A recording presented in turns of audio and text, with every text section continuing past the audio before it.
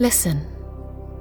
I am often heard but not seen, rushing headlong and impatient through gorges, or bubbling up like a cauldron, while alder, hazel, holly and larch shake themselves into a song above me.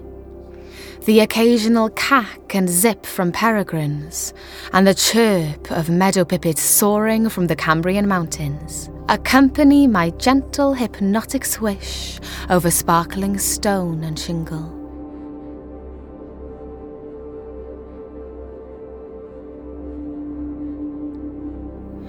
I am Ystwyth, river, life force, carrier of secrets and teeming with life. I am my father's daughter. In Welsh, my name means agile. I am therefore both noun and verb, dangerous and safe. These are the contradictions of my joyful existence. I have been called a maverick by those who find me reckless. 20 miles long and pulled by the stars towards the open sea at Aberystwyth. I am a symphony, ever flowing, ever going, ever fleeing, ever seeing. This is my song.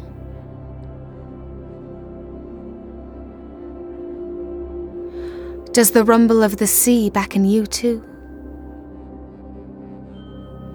Listen. They say on a still night you can hear the distant bells that chimed from the lost kingdom of Cantre'r Gwaelod in Cardigan Bay. Once a place of magic, a bustling realm of 16 cities full of markets and merchants and princes and princesses.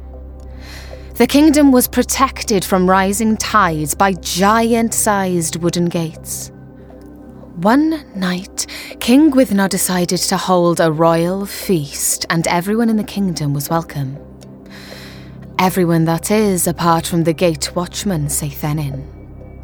Normally a dedicated man, Seithenyn became enchanted by the sound of revelry all around and, before long, was seduced by the intoxicating taste of wine.